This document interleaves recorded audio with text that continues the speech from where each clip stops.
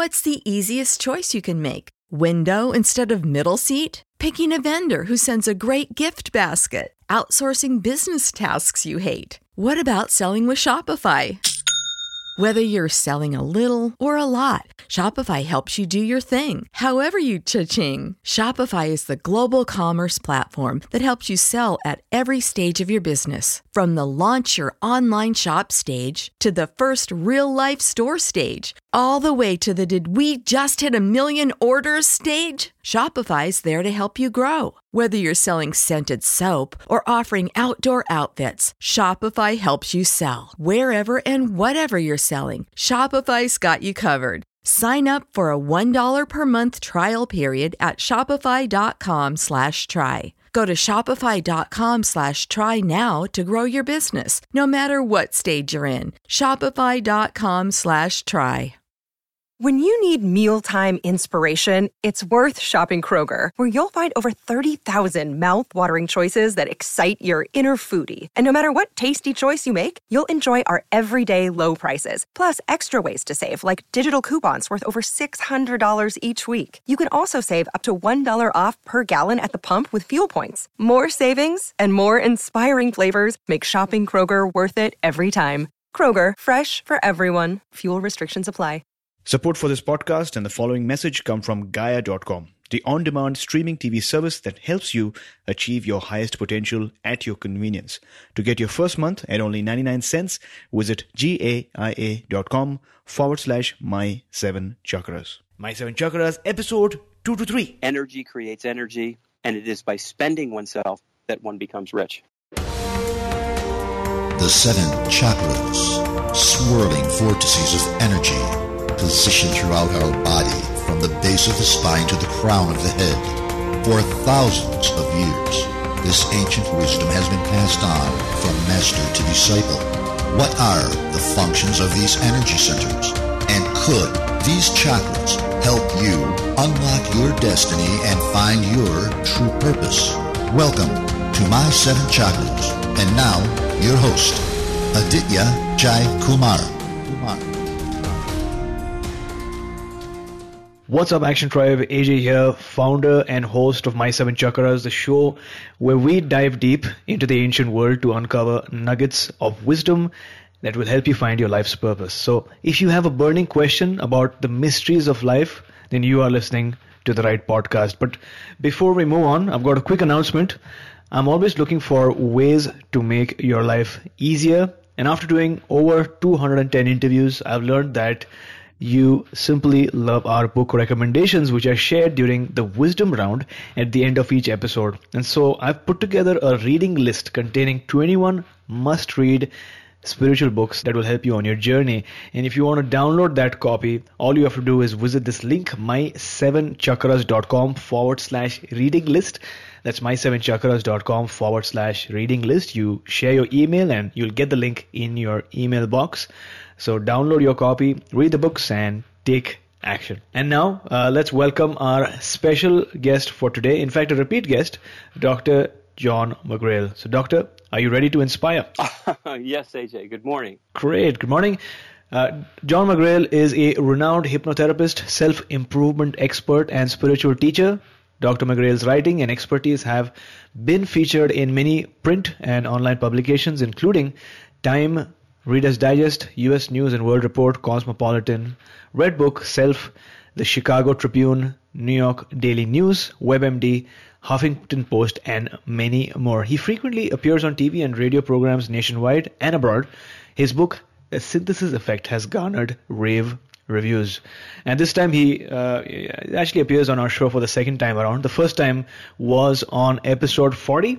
And it's been a while because today is episode 223. So it's been a while and really, really exciting to connect with you, Dr. McGrail, once again. And welcome to the show. Well, I'm delighted to be back. And it's been quite a while. And it's a thrill for me to join you again. I love this show. Oh, absolutely. Thanks a lot. Time just flies. And in the quantum indeed. World, we're learning that time is just a figment of our creation. And time is relative.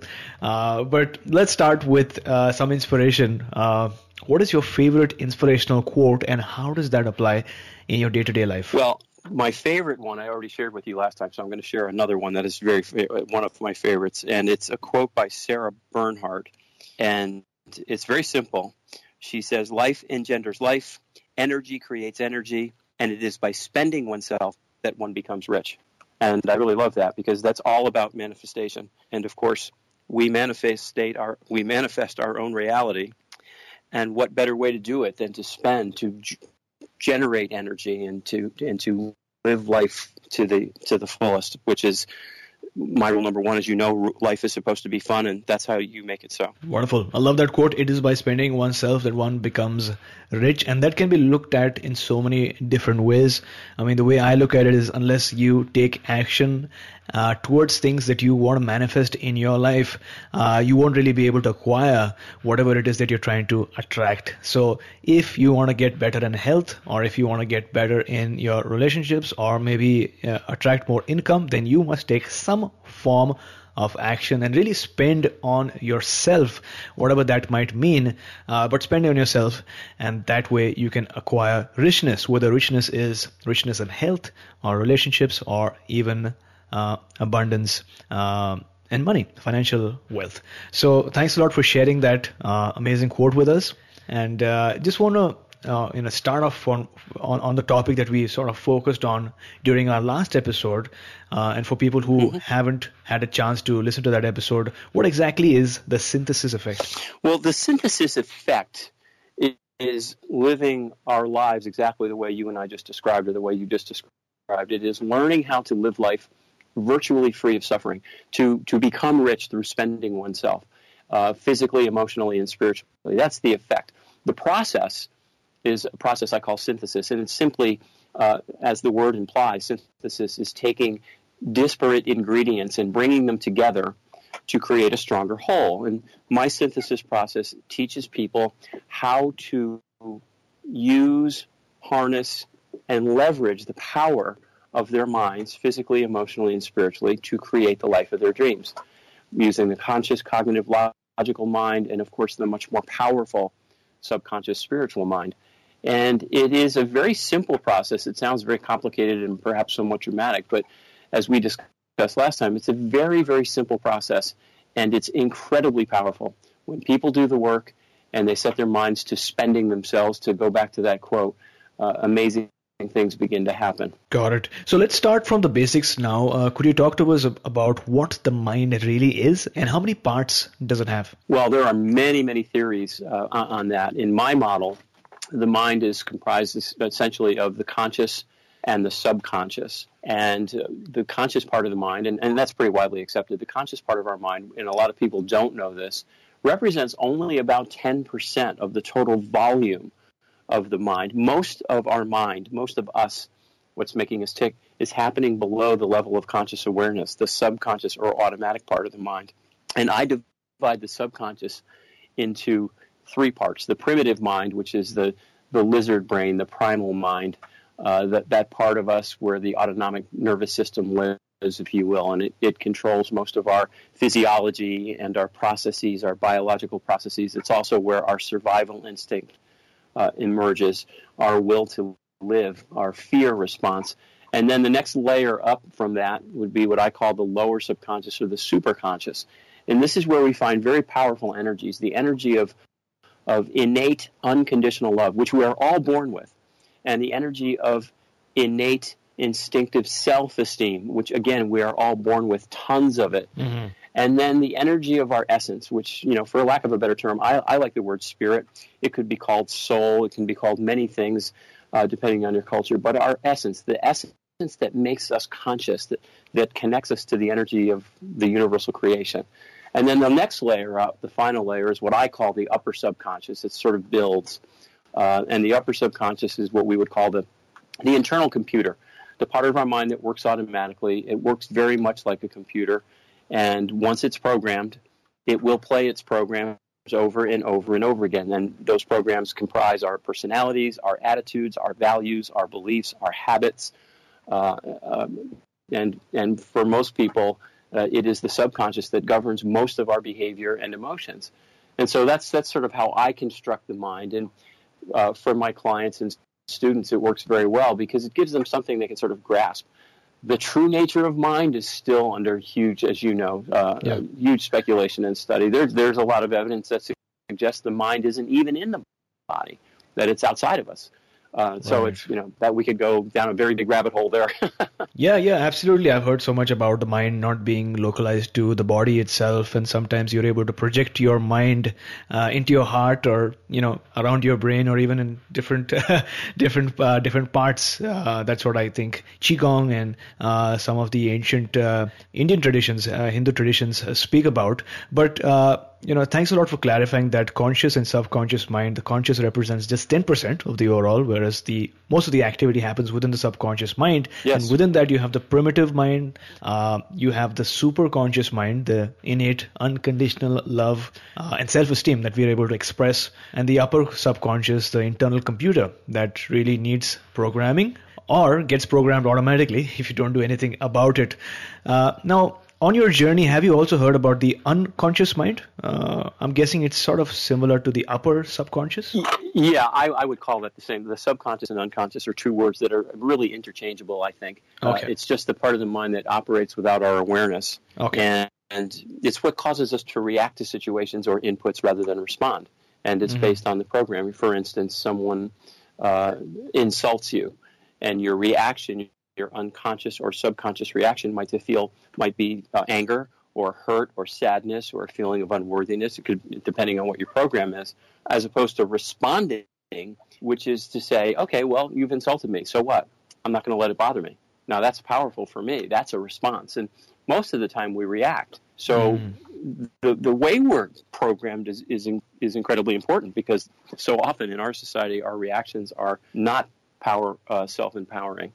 They're just the opposite. So this reaction, I'm guessing, is within a split second, right? Or maybe within a couple of microseconds, I'm guessing, the initial reaction as opposed to response. Absolutely, it is. And that underlies the importance of being mindful and being present. And I know we've discussed this before, but the more present we are, the more mindful we are in the moment, the greater our ability to respond in a way that serves our growth, our well-being, and the greater good when something occurs or someone says something or we're in a situation. And unfortunately, most people don't pay attention, aren't very mindful, and so they're just reacting all day long. From the moment they wake up till the moment they go to bed, they're just sort of reacting according to programming that is often self-denigrating and self-deprecating. And, I think that's one of the reasons so many people are so chronically unhappy. So just to get a clearer idea for the benefit of our audience, could you give us examples of how our lives are governed by our subconscious as well as our conscious minds? So just to get an understanding of the difference. Well, again, your conscious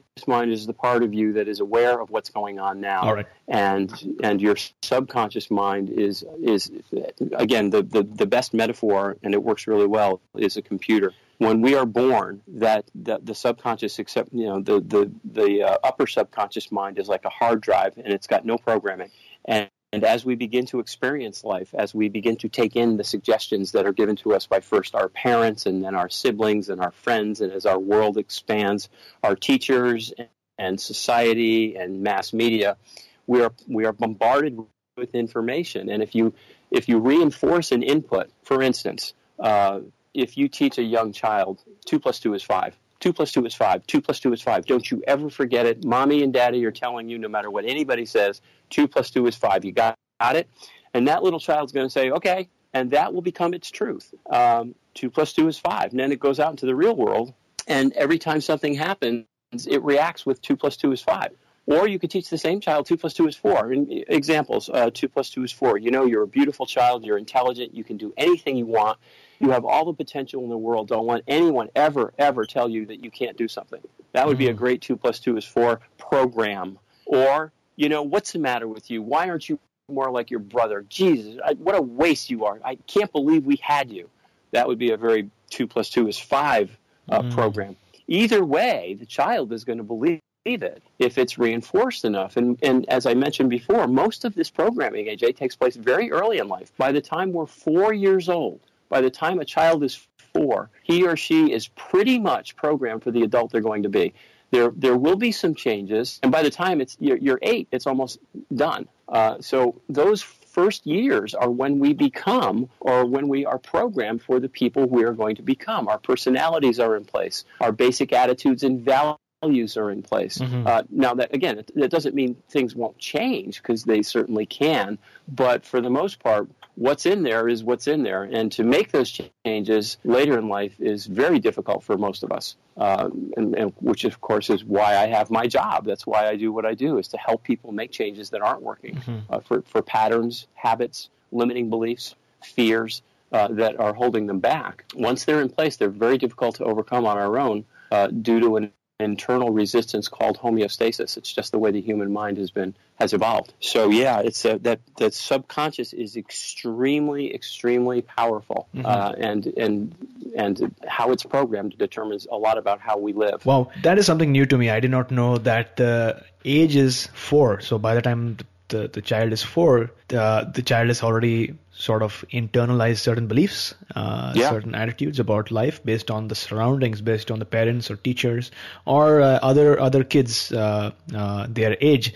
Their mind is already sort of programmed, and because of homeostasis, like you mentioned, the child does not change much mentally and has similar beliefs until adulthood. Pretty much, and 0 to 8 is what they consider the imprinting years in life, when we are, fully being imprinted or programmed for who we're going to be. But most of it takes place in the first 4 years. And homeostasis is a very, very powerful phenomenon. Human beings will cling to the familiar with tenacity, even when the familiar is painful or doesn't serve them. It's just, it's in our DNA to stay with what we know. And that's one of the reasons, we see the phenomenon of abuse in relationships, spousal abuse, and it can go either way, whether a woman's abused, and it can be physical or emotional or both. And a battered spouse will stay in an abusive relationship for years and years and years and years and years, because the fear of staying isn't as great as the fear of leaving. And it's only when the fear of staying becomes greater than the fear of leaving that a change will occur. The human mind it's an amazing entity, but it also is very, very strict in how it operates. Once it's programmed, it will stick to those programs with tenacity. Okay. Which is, and everybody out there has had that difficulty, that challenge of creating change in their life. You want something, it's good for you, like New Year's resolutions are a perfect example. And for a day or 2 or 3 or a week or a month, it's good, and then boom, you go right back to where you were. That's how powerful the subconscious computer is. So let's talk about the topic of sticking to the program. We see so many elite athletes who, win gold medals. We see a lot of successful people, and success, again, depends on what you define success as, but a lot of successful people, entrepreneurs, scientists, people who win awards. They've obviously achieved something in their lives. So what are those factors or situations that prevent a person from doing well in their life, based on your experience? Well, there are many. Certainly, yourself, your definition of yourself has a lot to do with it. Whether you believe that you have the ability to achieve whatever it is that you might want to achieve. And another really challenging factor for people in this day and age is the fact that we have become a society that wants and treasures instant gratification. With the miracle of technology, we have information at our fingertips. I mean, in our smartphones, we carry an entire library. The knowledge of the world almost is at our fingertips. Okay. And so people tend to want results now, and they don't want to work for them. So instead of going from A to B to C to D and following a process to Z, which is the goal, they want to go from A to Z. And when that doesn't happen, they get impatient and angry and resentful, and they quit. And so, sticking to the program. The elites, whether it's an athlete or an entrepreneur, it doesn't matter what the endeavor is, are people that have learned or innately know or have been programmed to embrace the concept of process, because life is a process and the achievement of any goal is a process. And because they're embracing the process rather than just looking to the goal, and they realize that they have to go through the process to get there. And this is one of the greatest lessons I ever learned, because I used to be a big proponent of going from A to Z. It never works. Yeah. Those people who embrace process and then take it a step at a time, a choice at a time, always with an eye on the prize. Yeah. Those are the people who win the gold medals and become the great entrepreneurs and achievers in the arts and whatever else, whatever endeavor they've chosen, where their talents and desires lie. Got it. So, I know this, but many times what happens is a person can see the goal, but probably know the process. But after not seeing results, like you said, immediate gratification, after not seeing results over a consistent period of time, sort of begins to self-doubt or worry or wonder whether this process is the right process or if they're really wasting time while seeing others celebrating or reaching the goal or completing the milestone. So how does a person go through that process? Is it still embracing the process and sticking to it no matter what? Or well, it can be, and then there's also a time for self-reflection. There could be many factors involved with not achieving whatever it is. Maybe there's more training in a certain area that's needed. Perhaps someone has chosen a goal that doesn't really fit their aptitudes. I mean, we all have a certain level of natural talents. Okay. And if I want to kick the winning field goal in the Super Bowl and I'm a concert pianist, I'm probably not going to get there. So, they have to be realistic. They have to do a self-assessment. And very often, if they seek the help and advice of a coach, a therapist, a professional with an objective point of view that can help them see where the holes, the gaps may be, and help them set realistic goals, perhaps more realistic short-term goals, and then guide them through the process. My wife, Coach Lynn-Ann McGrail, does that with people, and it's amazing with a little inspiration and help from someone that can look at things objectively, how you can get yourself back on track.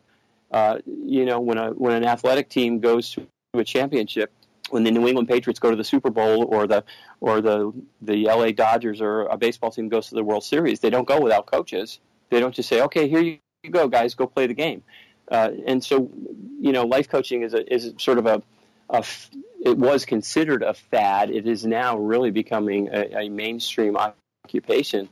And people, most of us need a little help to get there. Whether it's with what I do, if there's a mental block or a fear or a phobia, or once you've gotten over that, many of my clients, I then refer to a coach like my wife, who then helps them actually get on their process and gives them the guidance and the tough love sometimes that we need to stick to it and get there. Got it. Thanks for sharing. Now, you integrate spirituality with the science of hypnotherapy, right? So could you talk to us about the spiritual side of you? How did it all begin? Well, yes, I do. I think the spiritual side of us is the most important part, and the essence of Synthesis incorporates spirituality, meditation, and hypnosis and other tools. But my spirituality was something that I always knew was there, and quite frankly, when I was young, AJ, I was afraid of it because I always had, I was always sensitive to energy. I could intuit things, and it was really scary because I had no one to give me guidance. And it was just sort of this innate knowledge that was there that I was afraid of really exploring until, well, rather later in life, quite frankly. I think I was in my early 40s.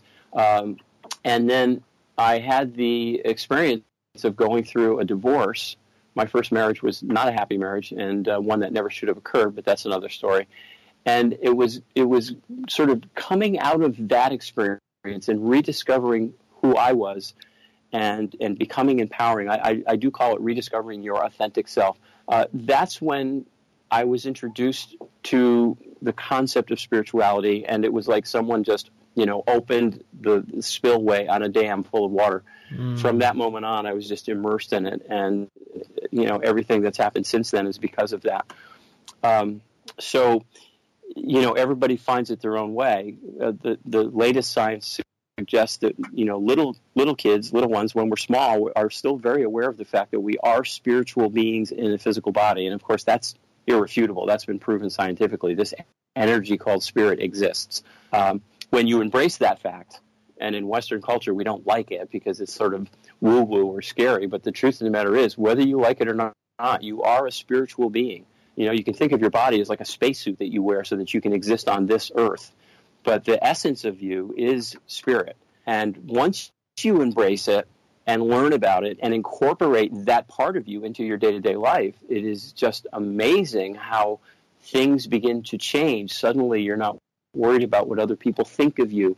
You're not trying to live up to others' expectations.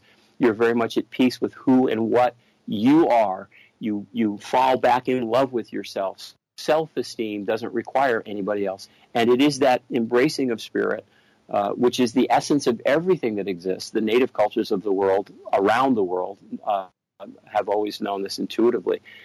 There is spirit in everything. When you become part of that and live in balance with it, your life works very, very well. Oh, absolutely. I mean, as soon as someone realizes that they are not just a human being having a spiritual experience, but a spirit having a human experience, precisely, everything changes, right? Their perspective changes. They have a renewed sense of faith. They're able to withstand challenges much more easily because they look at them as opportunities to transform and evolve spiritually. And so, yeah, totally agree with that. Now, speaking about our physical existence here on Earth, many of our listeners complain of constant mental chatter and inability to focus because of it. And many of them also experience outbursts of emotions, whether it's sadness or worry or nervousness, which overwhelm them and affect their ability to experience happiness. So firstly, how are our emotions and feelings related to thoughts, and what comes first? How are these related? Well, that is a very interesting question. In the model that I use, that I created to help my clients and students understand this, it is an interchange. It's like a feed-forward feedback loop of energies. But I like to think of the fact that the experience of living is an exchange of energies between you, the being, and your environment, or the universal web of energy, whatever you want to call it. Energy comes in a variety of ways. Thought, you see, you hear, you touch, you taste, you smell, you feel, you eat food, you drink liquids, you breathe in air. That's all energies that are coming into you, the being. Energies go out. You think, you move, you behave, you pee, you poop, all of that. And that interchange, that exchange of energies called life, creates an internal loop of the energies of thoughts, feelings, and emotions. Now, the way I think of it is that thought is the product of your interaction with the environment. Thought interacts with and creates feelings, the subjectivity of the experience. Human beings are the only species on the planet that evaluate our life subjectively. Is this good or bad, happy or sad, pain or pleasure, love or hate? It's all contrast, positive or negative. We're the only species that does that. And so these thoughts then generate or are the instantaneous expression of the more primal energies we call our emotions. And our emotions correlate to positives and negatives. We have love, we have hate, we have joy, we have sorrow. And so the experience of living, exchanging energy with your environment, events occur, they go inside your mind, thoughts are produced, which produce feelings, which are the instantaneous expressions of our emotions, all based on contrast, good or bad, happy or sad, love or hate, all the way up to yin and yang. And that is uniquely human. So that's how I like to think of it.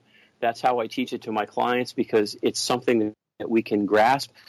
How that really works, I don't know. But that's a logical way of thinking about it that seems to work for me and for the folks that I work with. And then, of course, if you go through that loop enough, thoughts, feelings, and emotions, you keep going through it enough and enough and enough and enough, then those thoughts become beliefs, which then are very, very, very powerful, because our beliefs, whether they have any basis in fact or not, define our perception of truth, which then defines the energy of our reality. So that's how I think about it. That's how I teach it. And it seems to work very well for most people. It gives them something that they can hold on to. Well, absolutely. And in answering this question, you actually also told us or explained to us how we are responsible for creating our own realities, right? Because our interaction with the energies around us create thoughts. Thoughts lead to that immediate knee-jerk reaction of feelings that create emotions, and emotions over a certain period of time create the beliefs, and then so on and so forth. We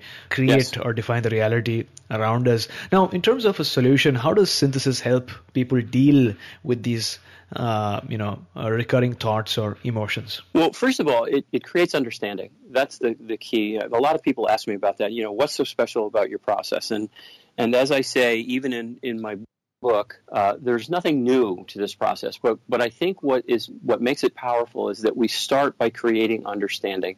As you just mentioned, that quantum reality equation, which is what I call it.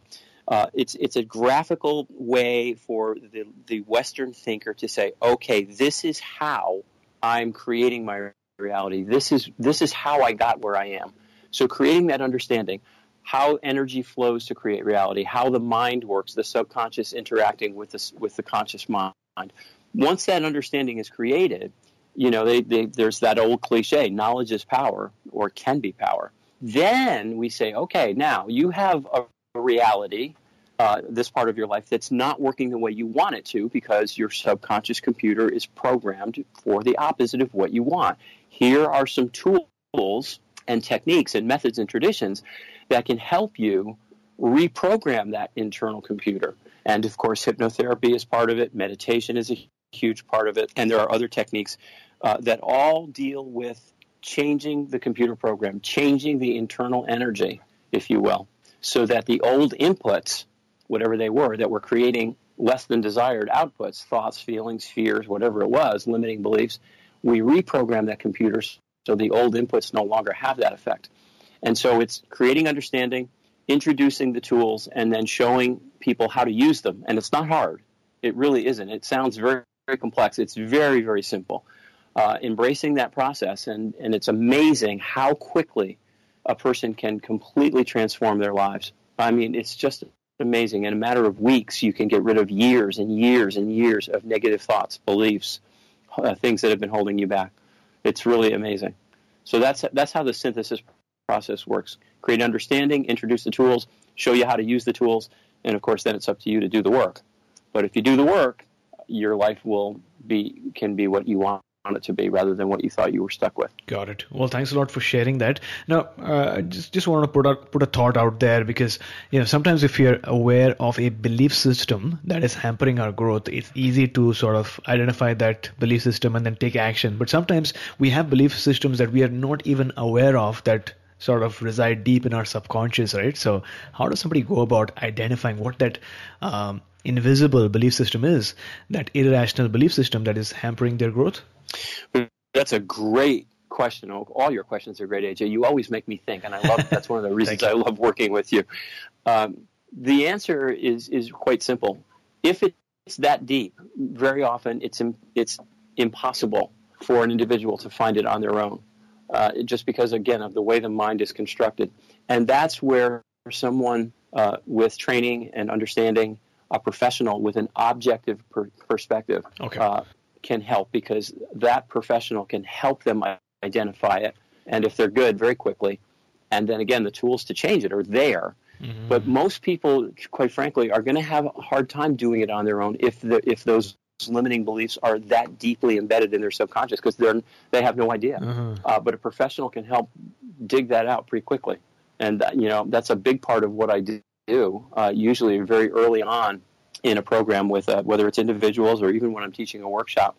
We always say, at the end of the day, you'll have your answers. Even if there are 100 or 200 people in the room, at the end of the day, you'll have your answers. And so that's what we do, is help them discover what it is and then provide them with the methodology to overcome it and reprogram themselves, if you will, so that they start creating and manifesting the results they want rather than the ones that they currently are. Got it. Now, I was watching one of your videos, I think it was one of your interviews, where you referred to the subconscious mind as the subconscious spiritual mind. So, yes. Why is that?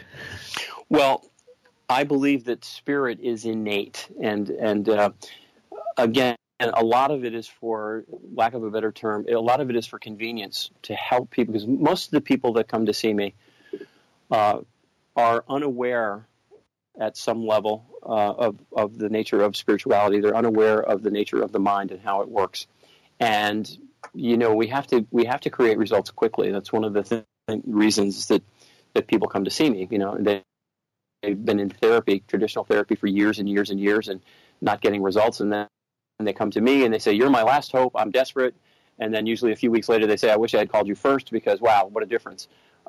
So that said, in order to create models that are understandable and that are easily grasped, I incorporate our spiritual essence into the subconscious mind, because we're not aware of it at a conscious level. Most of us aren't. once we become aware of it, obviously it helps empower our lives. So I say the subconscious / spiritual mind, because in that innate part of the mind where we find unconditional love for ourselves and others, we're all born with that.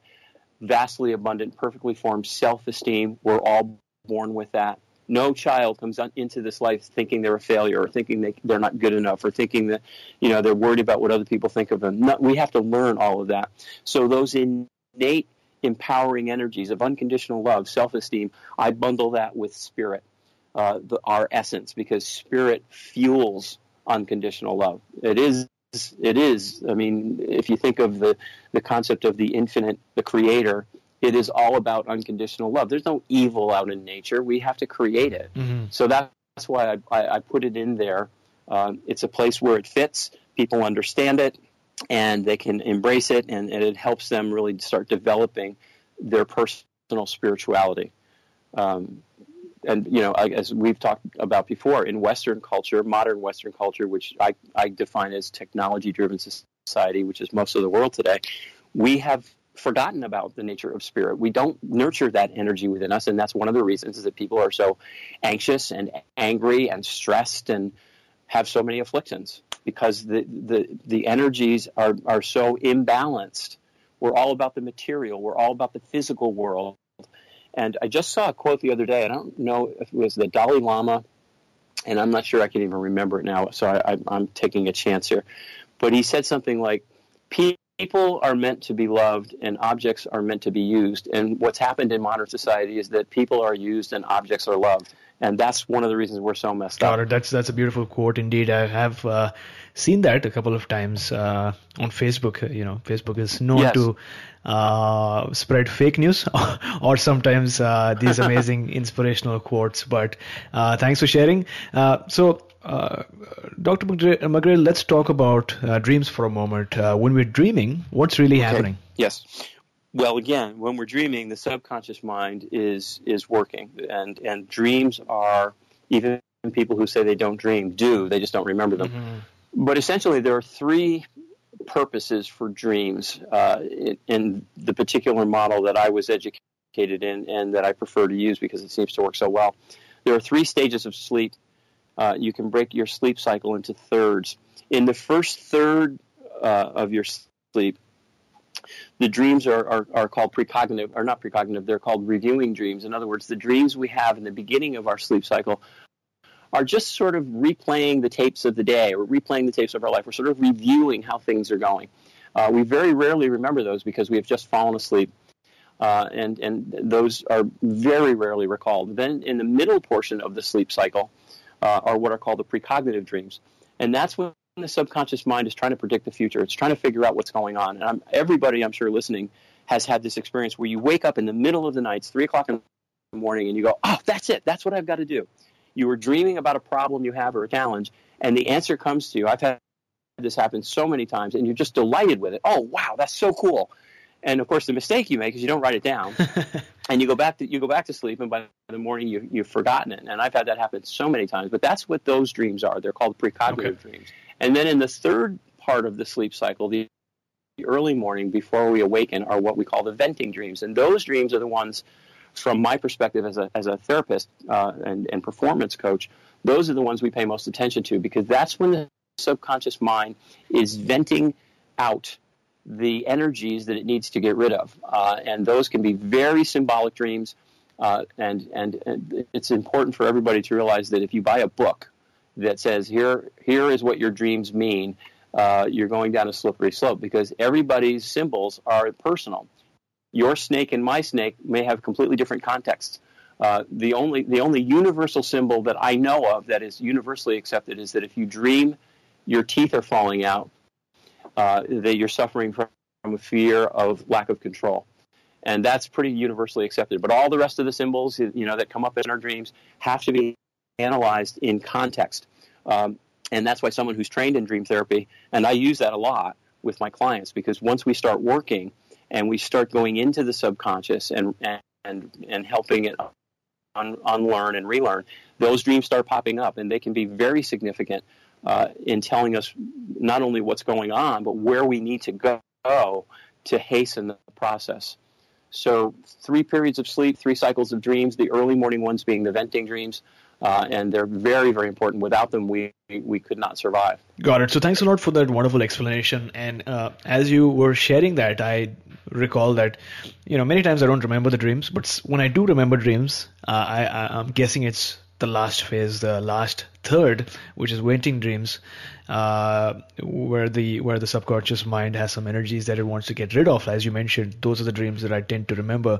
But is there any benefit of trying to remember all the thirds, all the different types of dreams? And, if yes, any suggestions on tips?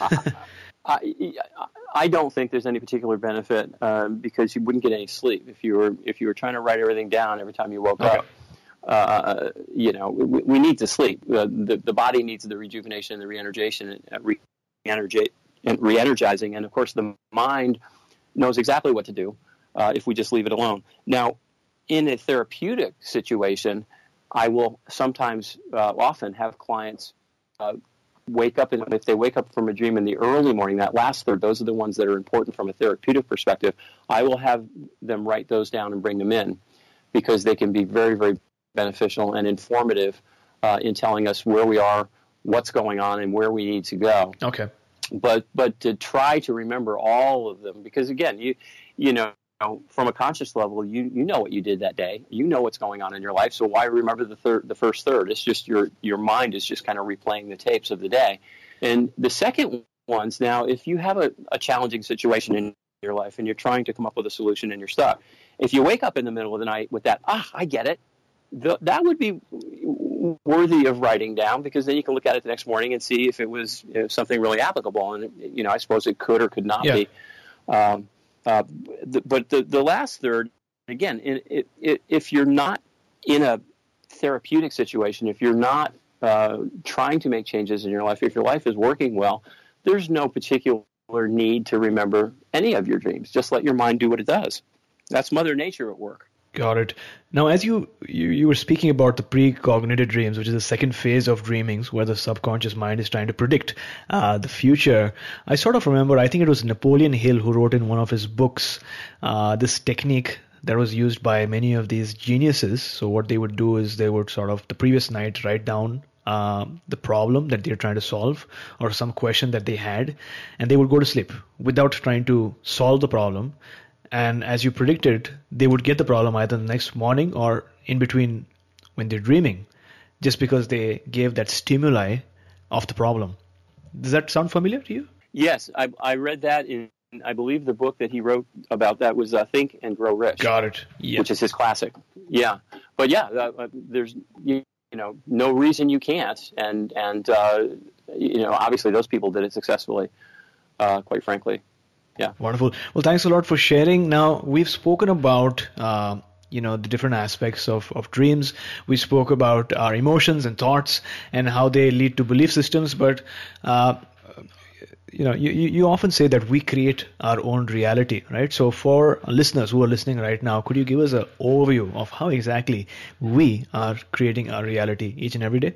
Well, we've really actually already touched upon that, the quantum reality equation. As we interact energetically with our world, as we go through this process called living, it creates this internal energy flow, thoughts, feelings, emotions, which interact with one another, and with repetition and reinforcement create beliefs. Once you have beliefs, whatever they are, they're just thoughts that you've thought over and over and over again so many times that they become both automatic and unquestioned. But the reason beliefs are so powerful is because they define our perception of truth. Our perception of truth. Once you perceive something as true, whether it is real fact or not, and I'll give you a ridiculous example, but works very well. Once something is perceived as true, it then defines our reality. And because energy has to flow, we have to remember that we are nothing more than energy. Once the energy of your reality is in place, it's got to go someplace. You can't destroy it. You can't stop it. And in the human system, what it does is it goes right back around through that loop. Thoughts, feelings, emotions, belief, truth, reality. And it just goes around and around and around. And so we are creating our reality through our interactions, our energetic interactions. And the example I give that is Again, it's so corny, but it's so perfect. If you go back 6,000 years or so, everybody on this planet, every human being that we know of on this planet, believed beyond the shadow of a doubt that the Earth was flat. It was a disk. And that belief created a very limiting reality. They were afraid to travel too far in any direction. I can't go up to the top of that mountain. If I fall off, I fall off the earth. If we go out to sea, there's monsters out there that will eat us if we go over the edge. And so they created a very insular reality for themselves based on what they believed was true. And then someone said, you know what, let's take another look at this, folks, because I've got this mathematical equation here, and it says the opposite. It says the world is round. And, of course, it took a little bit of time, but not too long before everybody said, yeah, you're right. Math is irrefutable, and the Earth is round. And, of course, now we can see the Earth from outer space. We know it's a ball. And so once that became their truth, their reality expanded immeasurably. Suddenly we could go out to sea, and we didn't have to worry about falling off the edge of the earth and being eaten by the monsters. We could go all the way around and come back the other way. And so just because of the way we changed our energy around our beliefs, what we perceived as true, it changed our entire reality. So that's an easy way of explaining what we all do each and every day. I know it feels like life is happening to us, and that's one of the biggest things that I have to get across to my clients and students, and to myself when I was going through my transition or transformation. It feels like life is happening to us, and it's really easy to take on that sort of victim mode. Oh, woe is me. Oh, woe is me. But you know what? That's not what's happening. You have a choice always as to what and how you respond to situations. And when you take that responsibility for creating your own reality, I'm responsible for my outcomes. I'm responsible for my happiness. I'm responsible for everything that happens to me. Then, when you take that responsibility and start actively, mindfully using your energies to create what you want, then the universe starts sending it back. That's the old law of attraction. And so it's very, very important. It's the biggest shift that we need to see when someone wants to change something in their life, is that they have to take responsibility for the fact that whatever isn't working, they created. They didn't do it on purpose. I'm not saying we hurt ourselves on purpose. Remember, most of it's subconscious. We're not aware of it. But once that subconscious computer is programmed, it'll take us down any path that is programmed to take us down. And so once you take responsibility, or as I say to so many of my clients, they say, I can't do that. And I say, well, whose mind is it? And they say, well, it's my mind. And I say, well, who owns that mind? And they say, well, I own it. And I say, well, then you have more control than you think you do, so let's get to work. And then then the process starts. So there you go, Action Tribe. Beliefs determine our perception of truth. Not the truth, but our perception of truth. That's right. Well, thanks a lot for sharing that. Action Tribe, to access the show notes for today's episode, visit my7chakras.com/223. That's my7chakras.com/223. You go there, you'll have all the links that we've talked about in today's show, as well as nuggets of wisdom that you might have not taken down. You'll have it in the show notes. And before moving on, a word from our sponsor, Gaia.com. Explore the vast traditions of yoga with the Gaia original series Yogic Paths. Filmed across India, the 13-episode series captures the beauty of mystical Indian landscapes and never-before-seen ashrams while taking the viewer on a journey through the many traditions of yoga. While the practice of physical postures called asanas is most well known in the West, understanding the full scope of this rich and varied tradition gives meaning and power to the yoga that we know today. Action Tribe, since you're listening to this show, it's clear that you are interested in topics such as chakras, yoga, and self-realization, and you know exactly where to go for audio content and interviews. And I sure hope you feel this way about our show, My 7 Chakras. But where do you go if you want a streaming TV video service with the same values and similar content? The answer is Gaia.com. To start watching this show, The Yogic Paths, as well as get your first month at Gaia for just 99 cents, visit Gaia.com/My 7 Chakras. That's GAIA.com/My SEVENCHAKRAS. Action Tribe, many of you listen to our show because you are looking for a sense of direction. You're looking for answers to questions you have about life, or maybe you're looking for a sign or maybe a clue about what to do next in life. And my goal as the host is to help you find all the answers that you need. But you know what? There are some questions that can only be answered by you.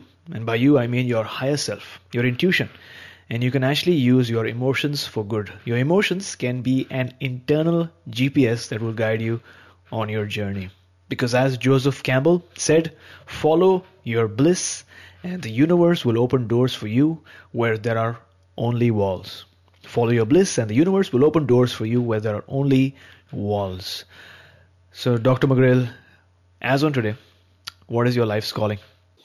Well, my life's calling is something that I found somewhat by accident, but it is helping as many people as I can possibly help understand what we're talking about today, understand that they have within them everything they need to create the life of their dreams. It takes some work. It usually is going to require assistance, but my life's calling is helping as many people as possible rekindle that physical, emotional, and spiritual balance. Live a life of abundance, joy, happiness. Live rule number one. Life is supposed to be fun, whatever that means to them. And the more people that I can help, the more I feel like I've done what I was put here to do. So that is my life's calling, to help more people become empowered and to help us as a species, save ourselves, because right now we're a mess in some areas. Got it. And with that, we've arrived at the last round, which is called the Wisdom Round.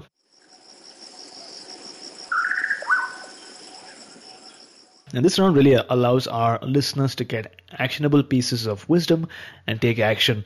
So my first question is, what is the best advice that someone has ever given you? Well, the best advice that anyone has given me was to just live my life in my own way. And that's, as you may remember, my very favorite quote. I've never found one better. Was written by Christopher Morley, a journalist and essayist who lived in the late 19th century. And his statement was, there is only one success: to live your life in your own way. And I think that's the best advice that I ever got. That and to treat everyone the way you would want to be treated by them. And that has served me well throughout my life, both of those thoughts. And also name a habit, a personal habit that keeps you strong.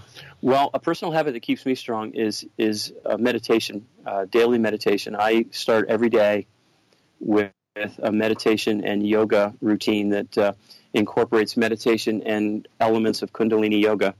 And I find that if I do that every single day before the day starts, I get up a little extra early so that I have the time to do that, that the rest of the day just falls into place beautifully, because I leave the house energized. I leave feeling physically, emotionally, and spiritually balanced, and that just gets me, that takes me through life quite well. And I found that if I'm not consistent with it, that's when I can start going sideways. We have to nurture all three of our energy streams: physical, emotional, and spiritual. If you do that on a consistent basis, then your life works really well. So that's my habit, and it's one that I teach everybody I work with, and everybody that's ever taken it on and committed to it calls and thanks me.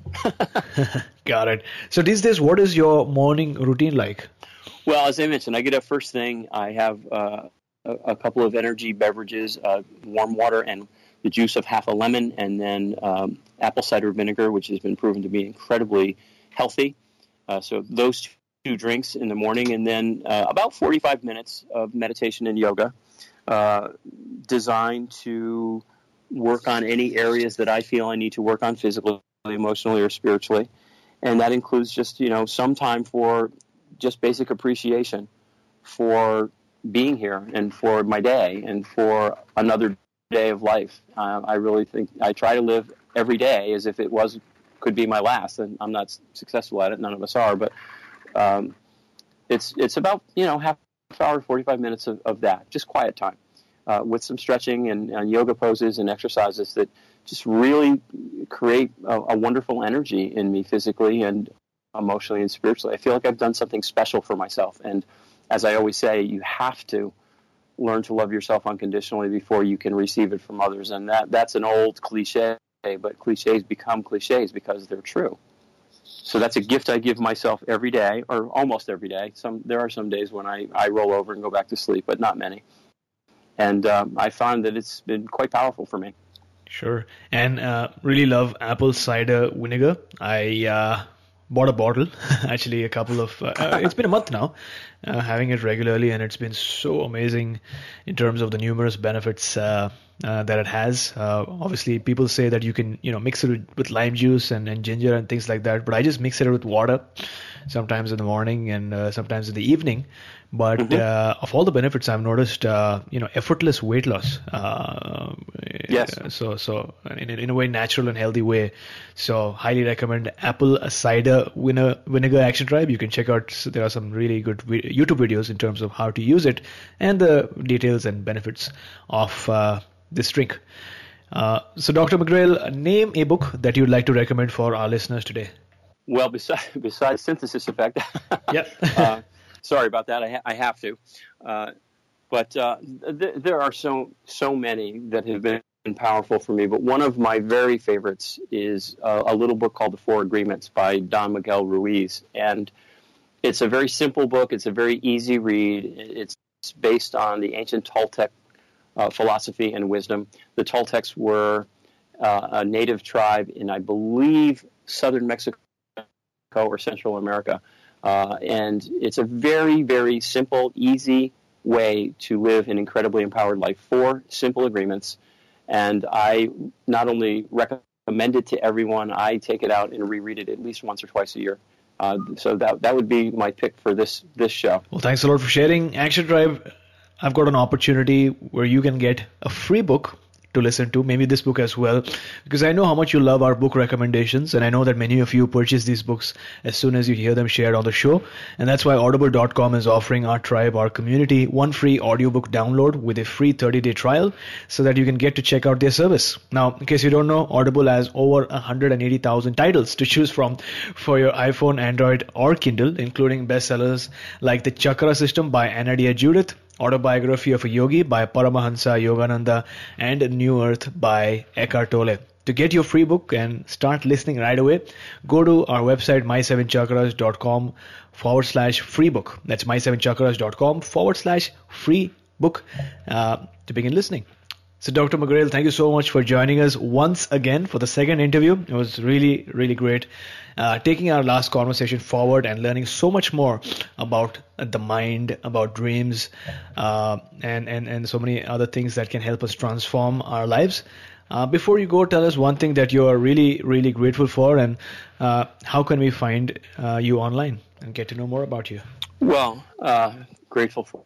I think of all things that I'm grateful for is the fact that I was given the opportunity by my life, by life circumstances to rediscover and develop my spirituality, because my life has never been the same. The last 25 years or so have been just amazing as opposed to the time before. That's what I'm most grateful for, is that I discovered what we're talking about and then was led to know that my life's purpose was professing that and spreading that to others.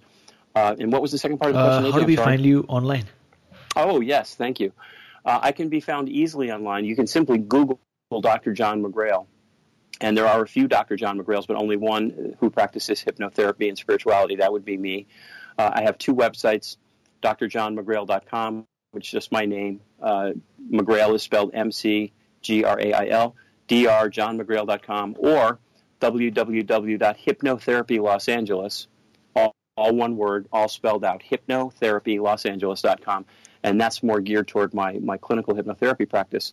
And then I have a YouTube channel, Dr. John McGrail, and I've got a new video series, A Better You in a Minute or Two, which are a series of short videos that come out every couple of weeks, and people can subscribe to them. You get the video in an email and a little synopsis of what the subject matter is, and you can decide to watch it or not, or share it or not. And they're just little, 4 to 5 minute videos that give people a little trick, a little tidbit, a little piece of knowledge or wisdom to help them live their lives more powerfully on a practical day-to-day basis. And it's a lot of fun. So they can find me on YouTube, they can Google me, my websites, and of course my book, The Synthesis Effect, is available on Amazon, and BarnesandNoble.com. And as we talked about before the show, I've got a new book coming out. It's going to be a while, but it's called, too, A Better You in a Minute or Two, which is patterned after the video series. So there are lots of ways to find me. And if anybody does want to reach out, my phone numbers are on my websites. My email address is on my websites. You can call me anytime. You will get a personal response from me. I don't have my staff handle that stuff. If someone reaches out and has a question, whether it's about working with me or just a question in general about what they've heard or anything, they will always get a personal response from me. I answer all those emails and all those phone calls, and I'm delighted to do so. So please, if you have those, reach out, and I would be delighted to give you whatever guidance or help I can. And AJ, once again, thank you so very much for the invitation and for bringing me back on the show. It's always fun to work with you. You, as I said, you always make me think, and I love that. well, thanks a lot, Dr. McGrail. We'll have all these links up in the show notes. It's always a pleasure to have you on our show. Thanks for talking to us about the power of our mind and taking us one step closer to a human revolution. It was my great pleasure. Anytime. You were listening to My Seven Chakras. Go to mysevenchakras.com. Download your free gift, get inspired, and take action. Transform your life today.